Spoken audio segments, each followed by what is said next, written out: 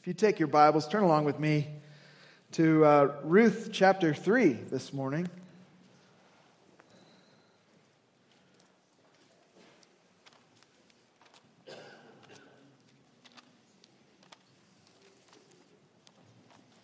Ruth chapter 3.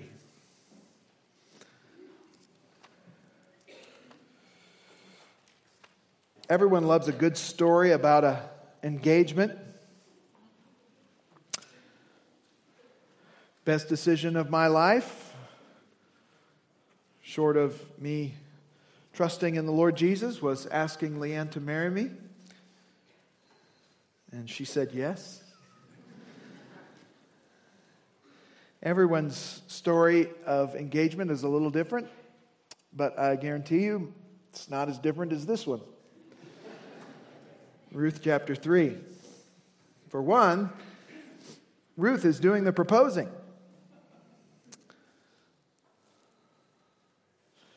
Well, this is all in keeping with God's sovereign plan. For Ruth, for Naomi, for Boaz, for King David, and for the Lord Jesus Christ, from whom he would descend. God's sovereignty is all throughout the book of Ruth, but it's in the shadows. It's in the background. It's not front and center. It's not pushy. It's not center stage, but it is present nonetheless. Some have said that the book of Ruth presents God behind the scenes.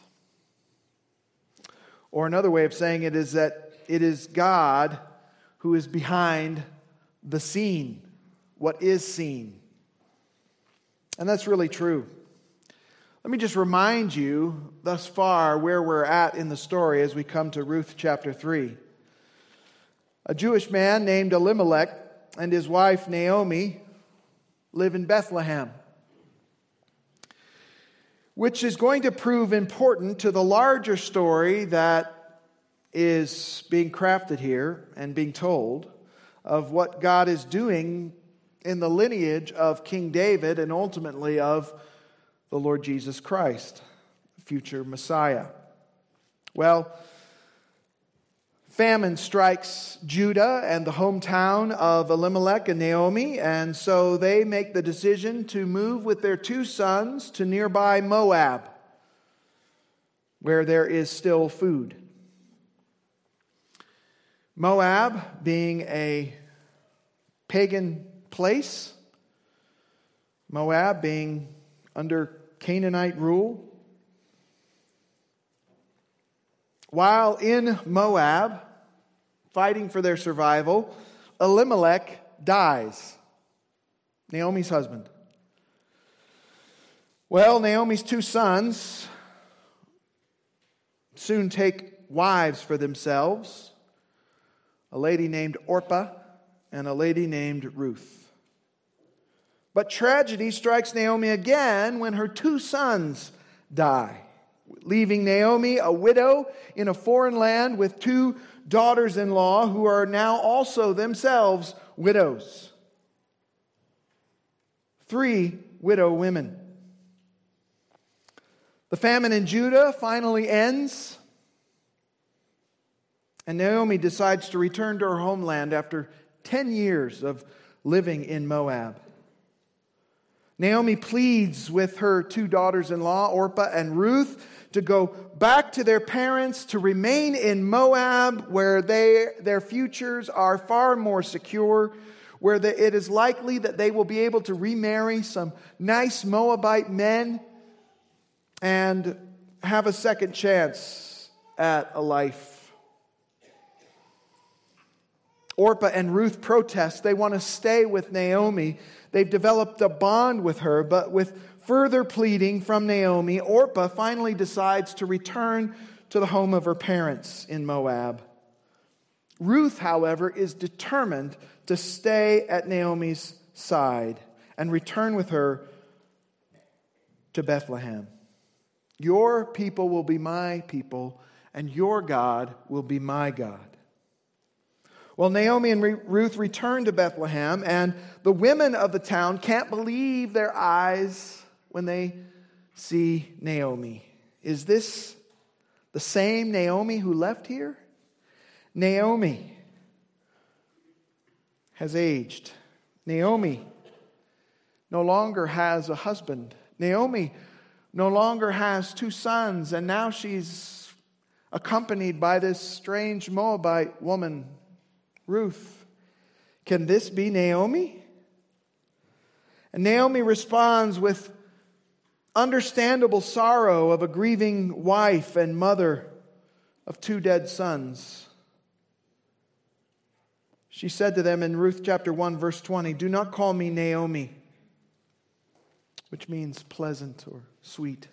"Call me Mara, for the Almighty has dealt very bitterly with me." Mara meaning bitter. "I went out full, but the Lord has brought me back empty. Why do you call me Naomi, since the Lord has witnessed against me and the Almighty has afflicted me?" Well, the story tells us that Naomi and Ruth returned to Bethlehem, just so happened, at the time of the barley harvest.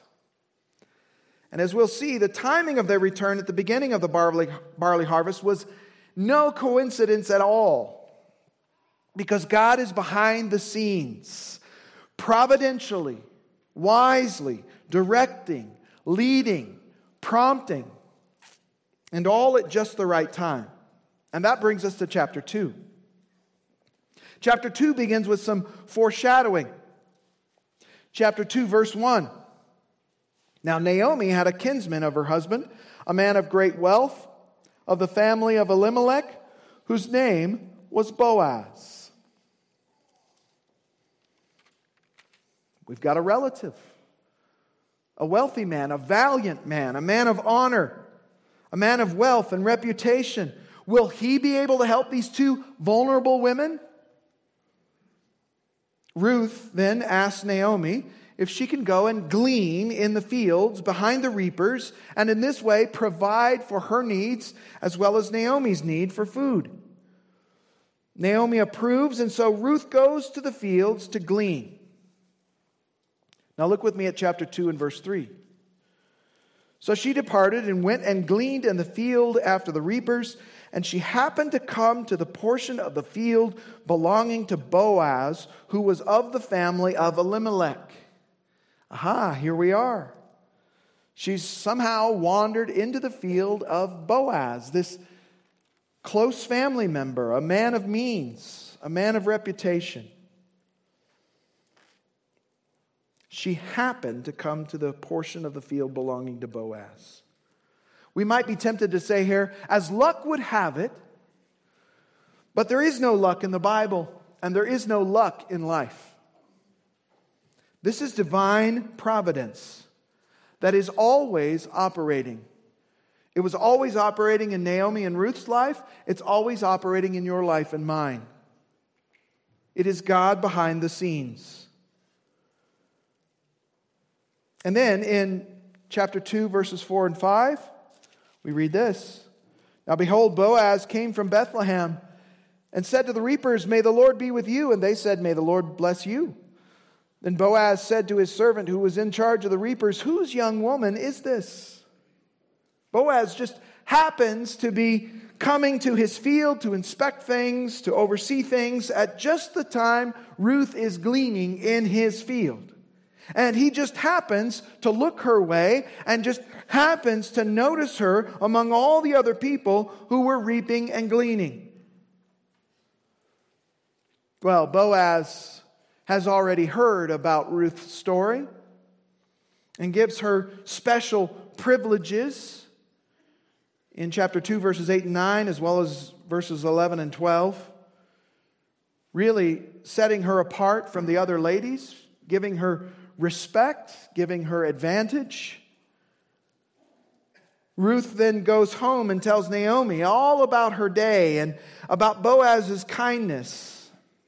And Naomi informs Ruth that Boaz is actually a close relative, a kinsman redeemer, a goel. That's the Hebrew word, kinsman redeemer. Now, did all of this just happen? Was all of this just a happy coincidence? That Ruth just happened to be gleaning in the portion of the field that belonged to Boaz? No. The Bible teaches us that God is sovereign over all that takes place, over all that happens. And He is always at work, providentially working in our lives all things and all things for our good. The big things and the small things, all things for our good. So if God is sovereign, wasn't all of this just going to happen anyway? I mean, couldn't Naomi and Ruth and Boaz just shift into neutral and kind of be blown along by the winds of fortune? No. Naomi, Ruth, and Boaz have their part to play, have their role to fulfill. They are real people with real needs, real desires, real motivations, real threats, real trials, real circumstances, making real choices, real decisions, performing real actions, all perfectly in keeping with the sovereignty of God and His providential working. God, in the midst of the story of Naomi and Ruth and Boaz, is using all of these individual needs, desires, motivations, threats, trials, circumstances, and choices to bring about His good and perfect plan. And that's what He's always doing in our life as well. God is sovereignly in control of all things, but that does not negate our role and our responsibility to act. And that is what we're going to see this morning in Ruth chapter 3. Our responsibility in the midst of a world that is controlled by God and providentially guided by His hand. Ruth chapter 3, let me read for you verses 1 through 18, all right? Ruth 3, verse 1. Then Naomi, her mother-in-law, said to her, "My daughter, shall I not seek security for you, that it may be well with you? Now is not Boaz our kinsman, with whose maids you were? Behold, he winnows barley at the threshing floor tonight. Wash yourself, therefore, anoint yourself, and put on your best clothes, and go down to the threshing floor. But do not make yourself known to the man until he has finished eating and drinking. It shall be when he lies down that you shall notice the place where he lies, and you shall go and uncover his feet and lie down. Then he will tell you what you shall do." She said to her, "All that you say, I will do."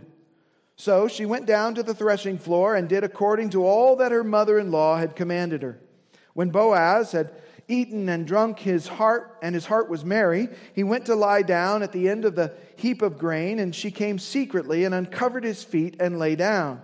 It happened in the middle of the night that the man was startled and bent forward, and behold, a woman was lying at his feet.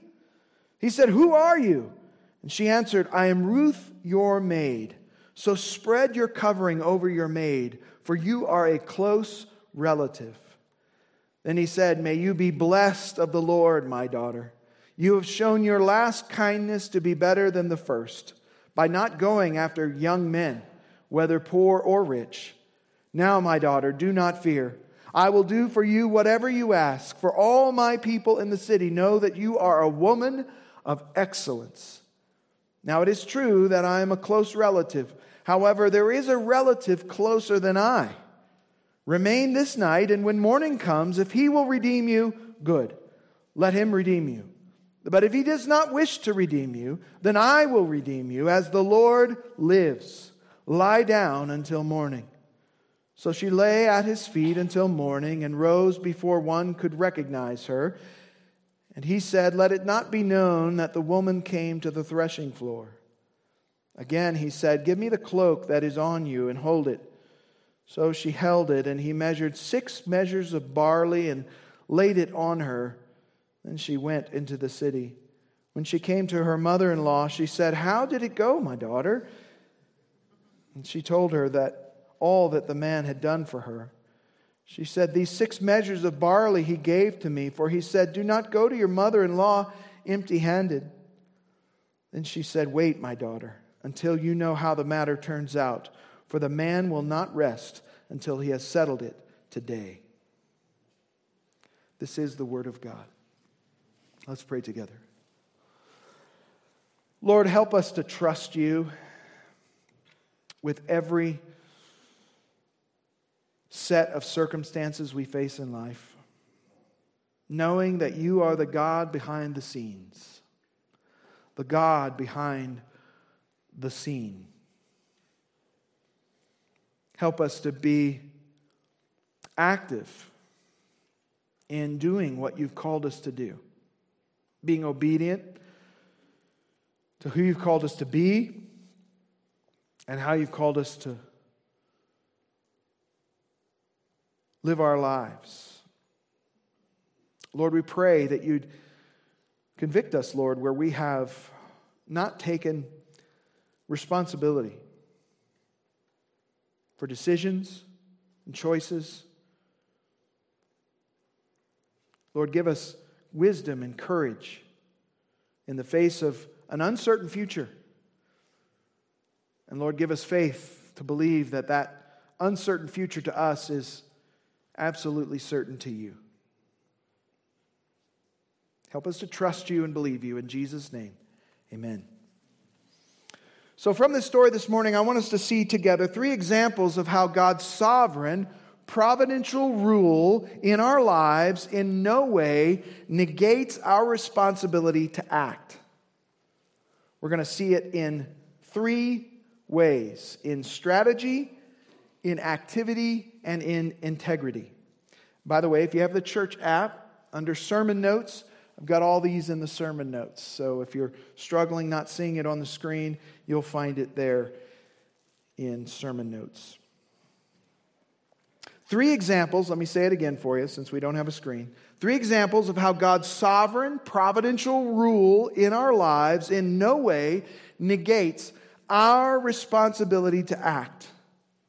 And we're going to see this in strategy, in activity, and in integrity. All right? First of all, strategy. God's sovereignty does not eliminate the need for our own wise strategy. God's sovereignty does not eliminate the need for our own wise strategy. Ever since Naomi first heard about Ruth's experience with Boaz in the field, she has been thinking, as women always do.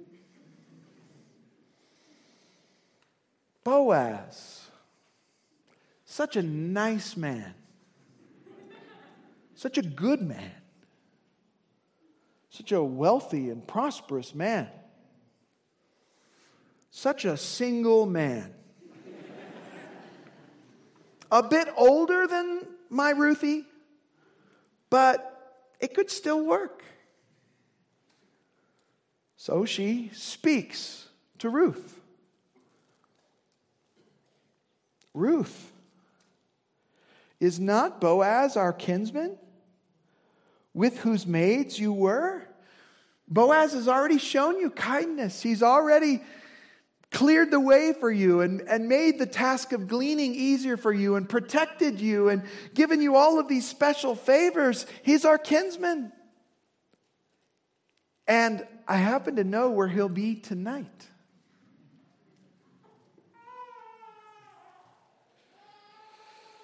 Well, Naomi is feeling the responsibility she has for Ruth to seek out Ruth's welfare and security, and in so doing, her own. Listen, my daughter, Boaz is our kinsman redeemer, our Goel, Goel, like the first Noel, but Goel. All right? Goel. Let me remind you what a Goel is, a kinsman redeemer. The role of kinsman redeemer refers to the relationship of family members and the resulting obligation to care, protect, and provide for one's extended family. It's described in Leviticus 25. Acting as a kinsman redeemer might involve buying back the land of a family member who was forced to sell it so that it stays with the family, so it stays with the clan. Or it may involve redeeming a family member out of slavery, buying them out of slavery when they were forced to sell themselves into slavery because of their poverty. In Deuteronomy 25, 5 through 10, it is used of a brother marrying his brother's widow in order to provide for the widow's needs and to produce offspring and to continue the family line through the deceased brother's lineage. The functioning of the kinsman redeemer is called levirate marriage, from the Latin levir, meaning husband's brother.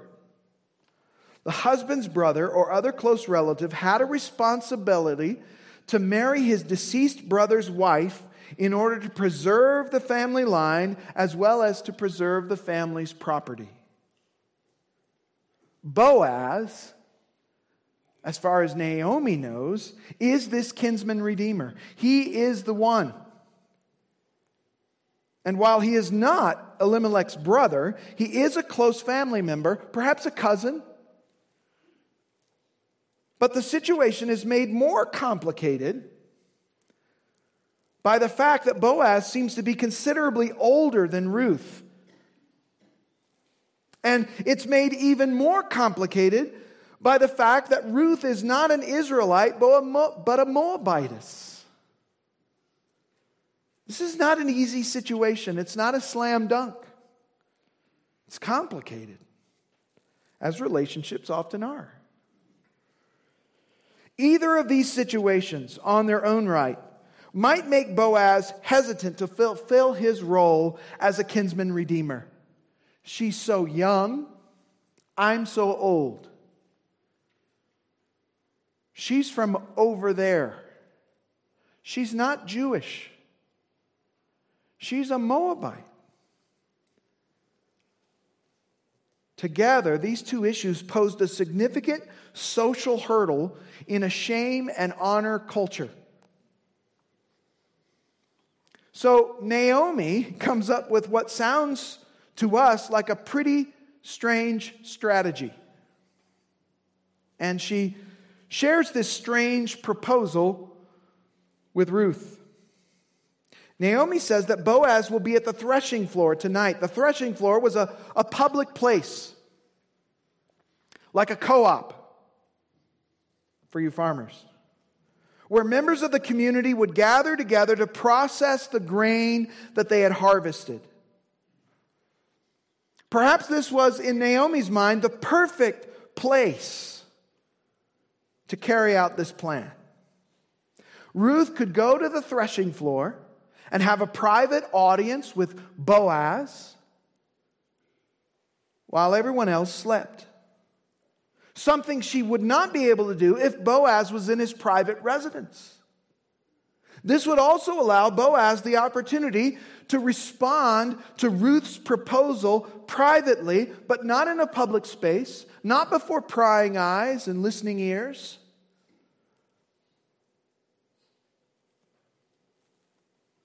Thus preserving Ruth's reputation as well as Boaz's honor in case he, for whatever reason, chose not to be Ruth's kinsman redeemer. So what is Naomi's strategy? Ruth is to wash herself and anoint herself with perfumed oil. She was also to put on different clothes.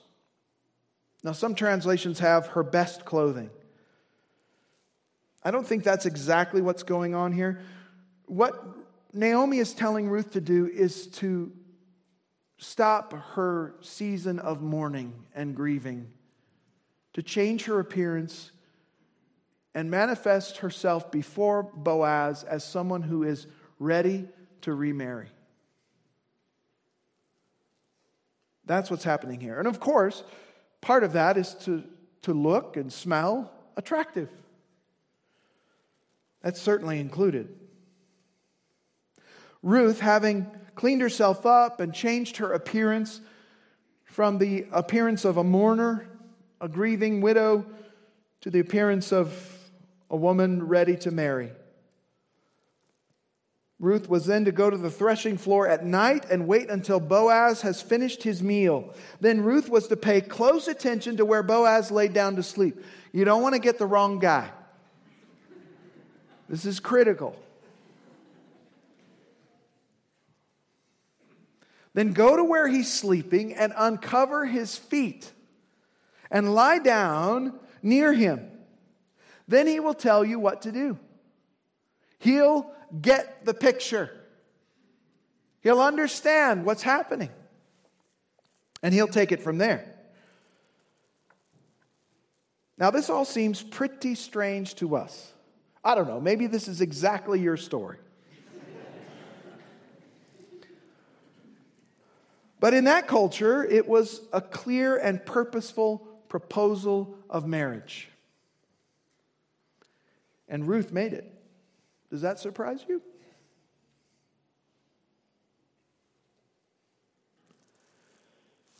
What is clear here is that Naomi has a plan. She has a strategy. Naomi seems to have gone from a motionless, depressed, despairing person to being a person of activity and hope and planning and strategy. Perhaps Mara is becoming Naomi again. The bitterness is perhaps giving away to the light of hope. Perhaps her future won't be as bleak as she thought it once would be. God, who has dealt her a severe circumstance, may, from her perspective, be smiling on her again, now that Ruth has caught the eye of Boaz, their near kinsman. God has sovereignly allowed Ruth to be gleaning in his field and to catch his eye. So Naomi here plans and strategizes the best way forward for both herself and Ruth. She knows that God is sovereign. She's confessed God's sovereignty in chapter 1, verses 20 and 21. But this belief in God's sovereignty did not deter Naomi from planning ahead and developing a strategy for bettering her situation. The Scriptures clearly teach us that God is in control of all that happens, and yet it also commends those who plan ahead and strategize for the future. God's sovereignty never negates our responsibility to plan ahead. Proverbs 21:5, the plans of the diligent lead surely to advantage, but everyone who is hasty comes surely to poverty. Proverbs 27:23, know well the condition of your flocks. Pay attention to your herds. It matters that you take care of what you have, that you plan ahead for the future. For riches are not forever, nor does a crown endure to all generations. And of course, it goes without saying that when we plan and strategize as Christians, we're to hold our plans and strategies loosely, understanding that our plans may not be the Lord's plan for us, but that doesn't mean that we don't plan. The mind of man plans his way, but the Lord directs his steps. Proverbs 16:9. We're not to be presumptive upon the Lord. We're, of course, to submit our plans to the Lord, but we're to have plans. It's good and right. We submit those to the Lord. Come now, you who say, today or tomorrow we will go to such and such a city and spend a year there and engage in business and make a profit. Yet you do not know what your life will be like tomorrow. You're just a vapor that appears for a little while and then vanishes away. Instead, you ought to say, if the Lord wills, we will live and also do this or that. But as it is, your boast in your arrogance, all such boasting is evil. So we plan, we submit those plans to the Lord, we hold those plans loosely. We understand that God is sovereign and He has the right and authority to overrule our plans. But we still plan. We still strategize. We still think about tomorrow and prepare for it. Sovereignty of God is never to be used as an excuse for poor planning or a lack of strategy for the future. We have a responsibility, and God is sovereign. So strategy, that's the first. Next, we see it in activity. Activity. God's sovereignty does not eliminate the need for our own diligent activity. Look with me at verse 5. So Ruth said to her, all that you say, I will do.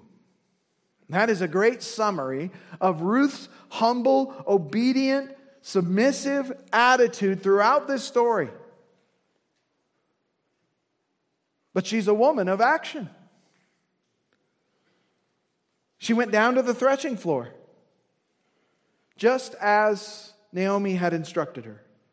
After Boaz had eaten and drank his fill and laid down and fallen asleep, Ruth secretly came to the spot where Boaz was, uncovered his feet, and laid down at his feet. So what is with this custom of uncovering the feet? Well, some have said that this is just a euphemism for sexual activity, and that Ruth is actually uncovering Boaz's nakedness here. That she is making a proposal not of marriage, but of sexual intimacy.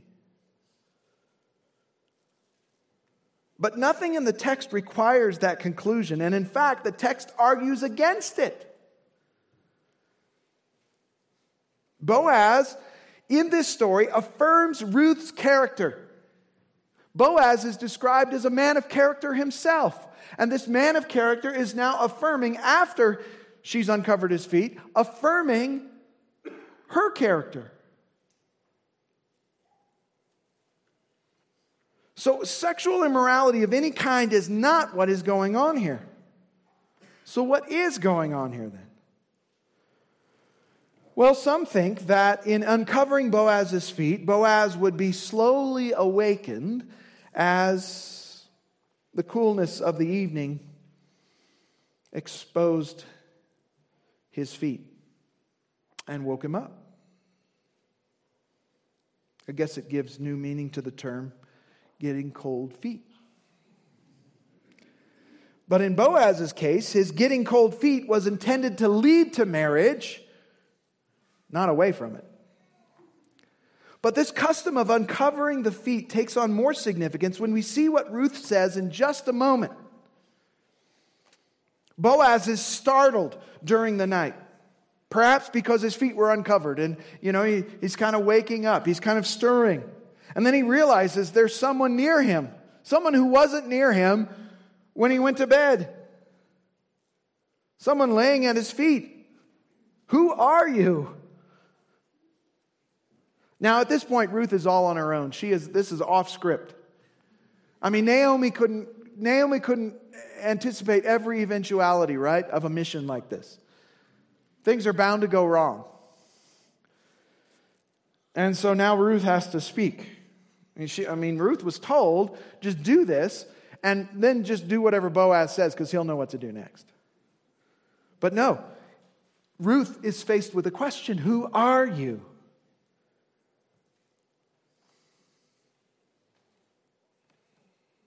Unable to identify this stranger, this visitor in the darkness, Boaz asks, who are you? Look at Ruth's answer in verse 9.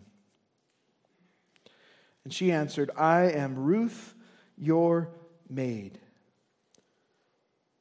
So spread your covering over your maid, for you are a close relative.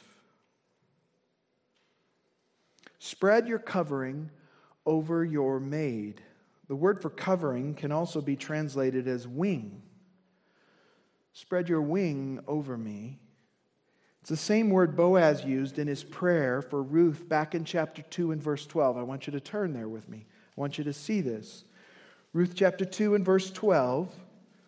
Boaz, having learned of Ruth's story and having heard of her diligence to provide for herself and her mother-in-law, having left her own country and having pledged her devotion to the one true God of Abraham, Isaac, and Jacob.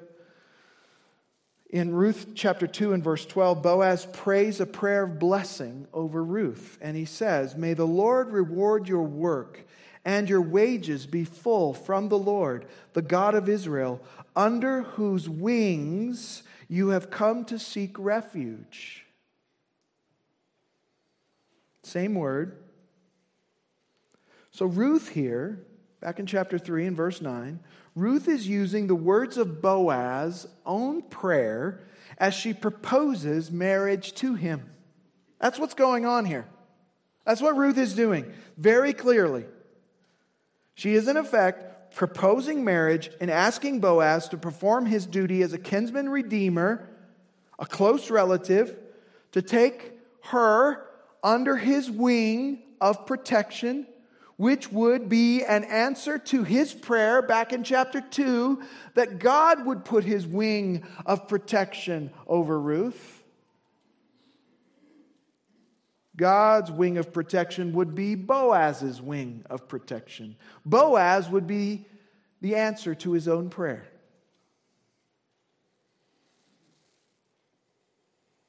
What we see here in Ruth is someone who believes in God and God's sovereignty, and yet this belief does not rule out her own responsibility to take action.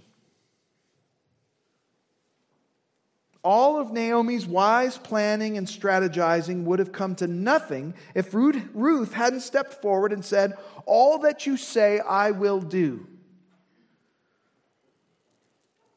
Ruth didn't sit around and wait and say, "Well, Lord, if you're going to make this happen, I'm going to trust you and see what happens.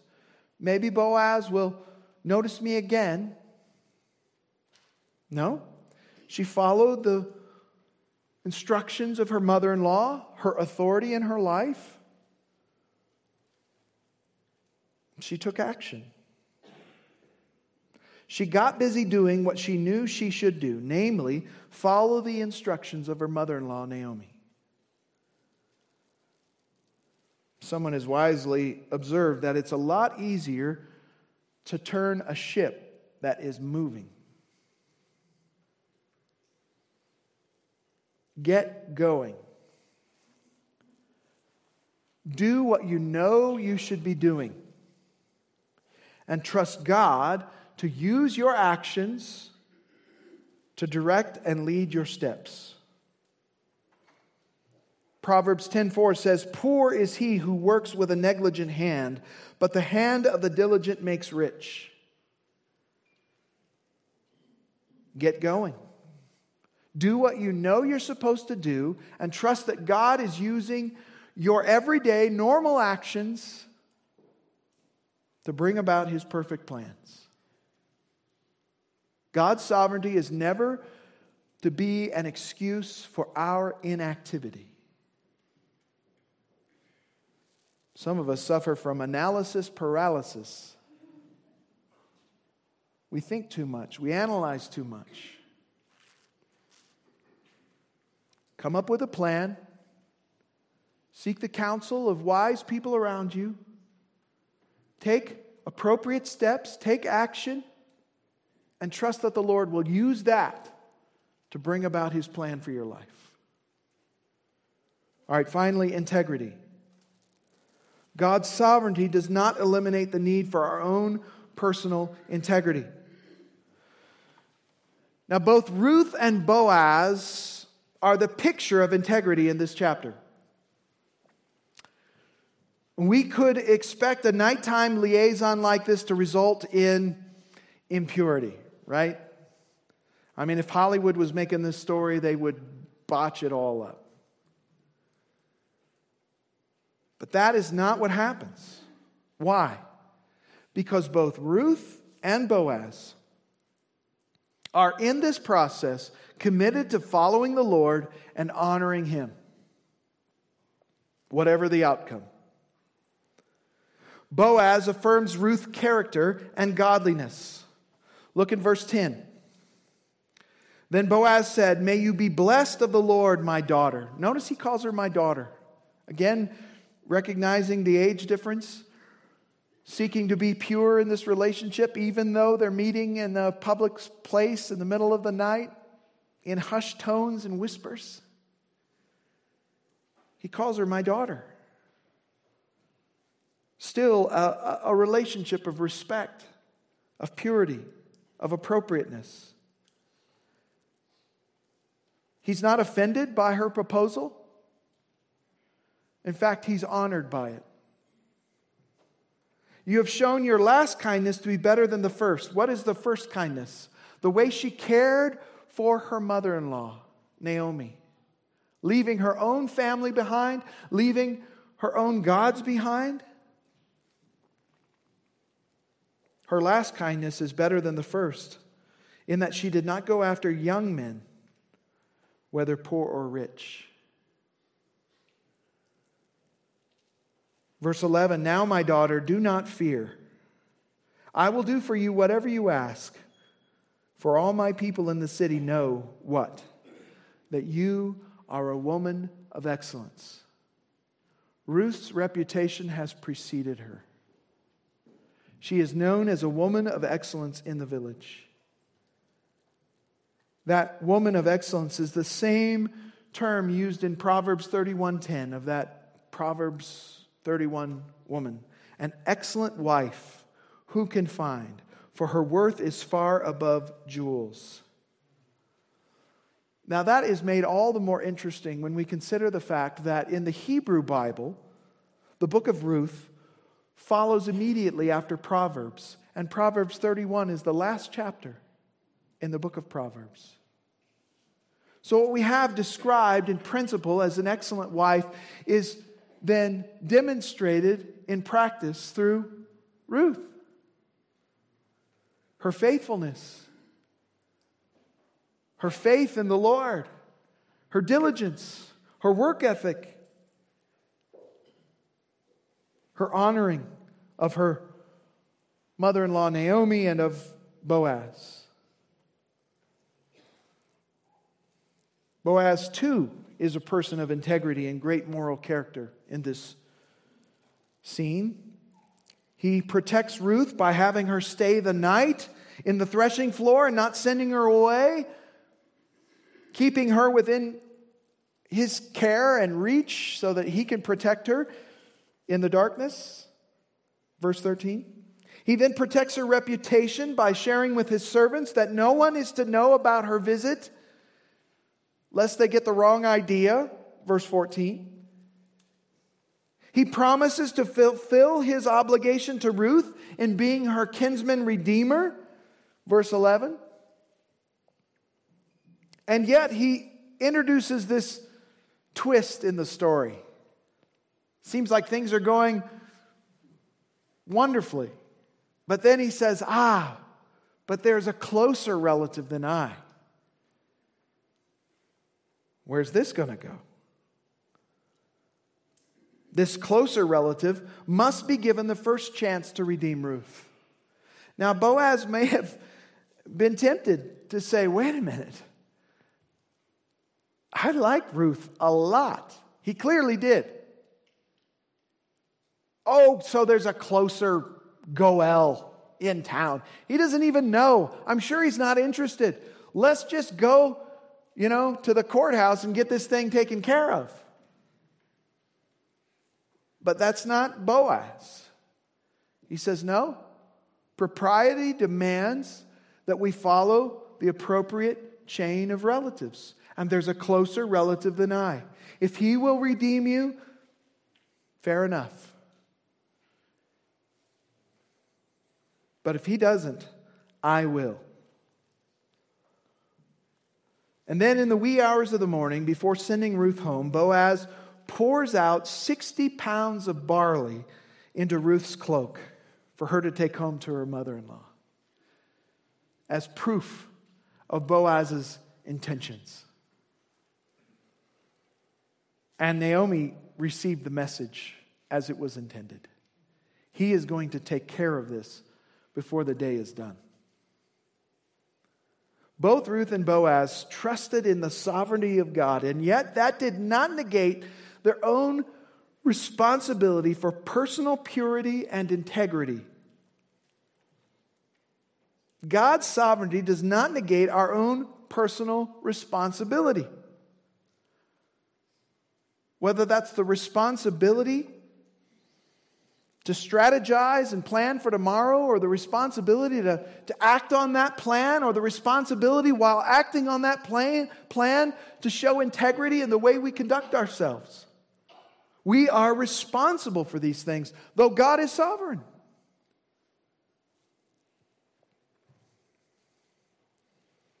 God is sovereign, so why pray? Because God has commanded us to. And God has revealed that the way He brings about His perfect purposes in the world is through prayer.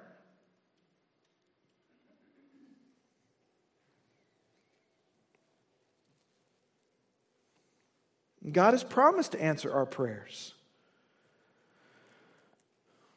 God is sovereign, so if I'm single, why put myself out there socially and get to know members of the opposite sex? Well, because you normally have to meet someone before you marry them. I mean, normally. So, strategize, clean yourself up, put yourself in situations where you can meet other Christian guys and girls, and yet maintain your integrity and purity. God is sovereign. If He wants me to have a job, He'll bring one my way. Well, yes, but you also need to hit the bricks and look for a job. God has commanded us to be diligent and to seek to live a quiet and peaceful life and work with our hands so as to not be in any need and to be able to share with others. Well, God is sovereign. Election, that whole thing, I guess I'm either in or I'm out. No. Yes, God is sovereign. Yes, election is true. And God commands all men everywhere to repent and believe on the Lord Jesus Christ. Exercise your responsibility. Believe on Jesus Christ and you will be saved.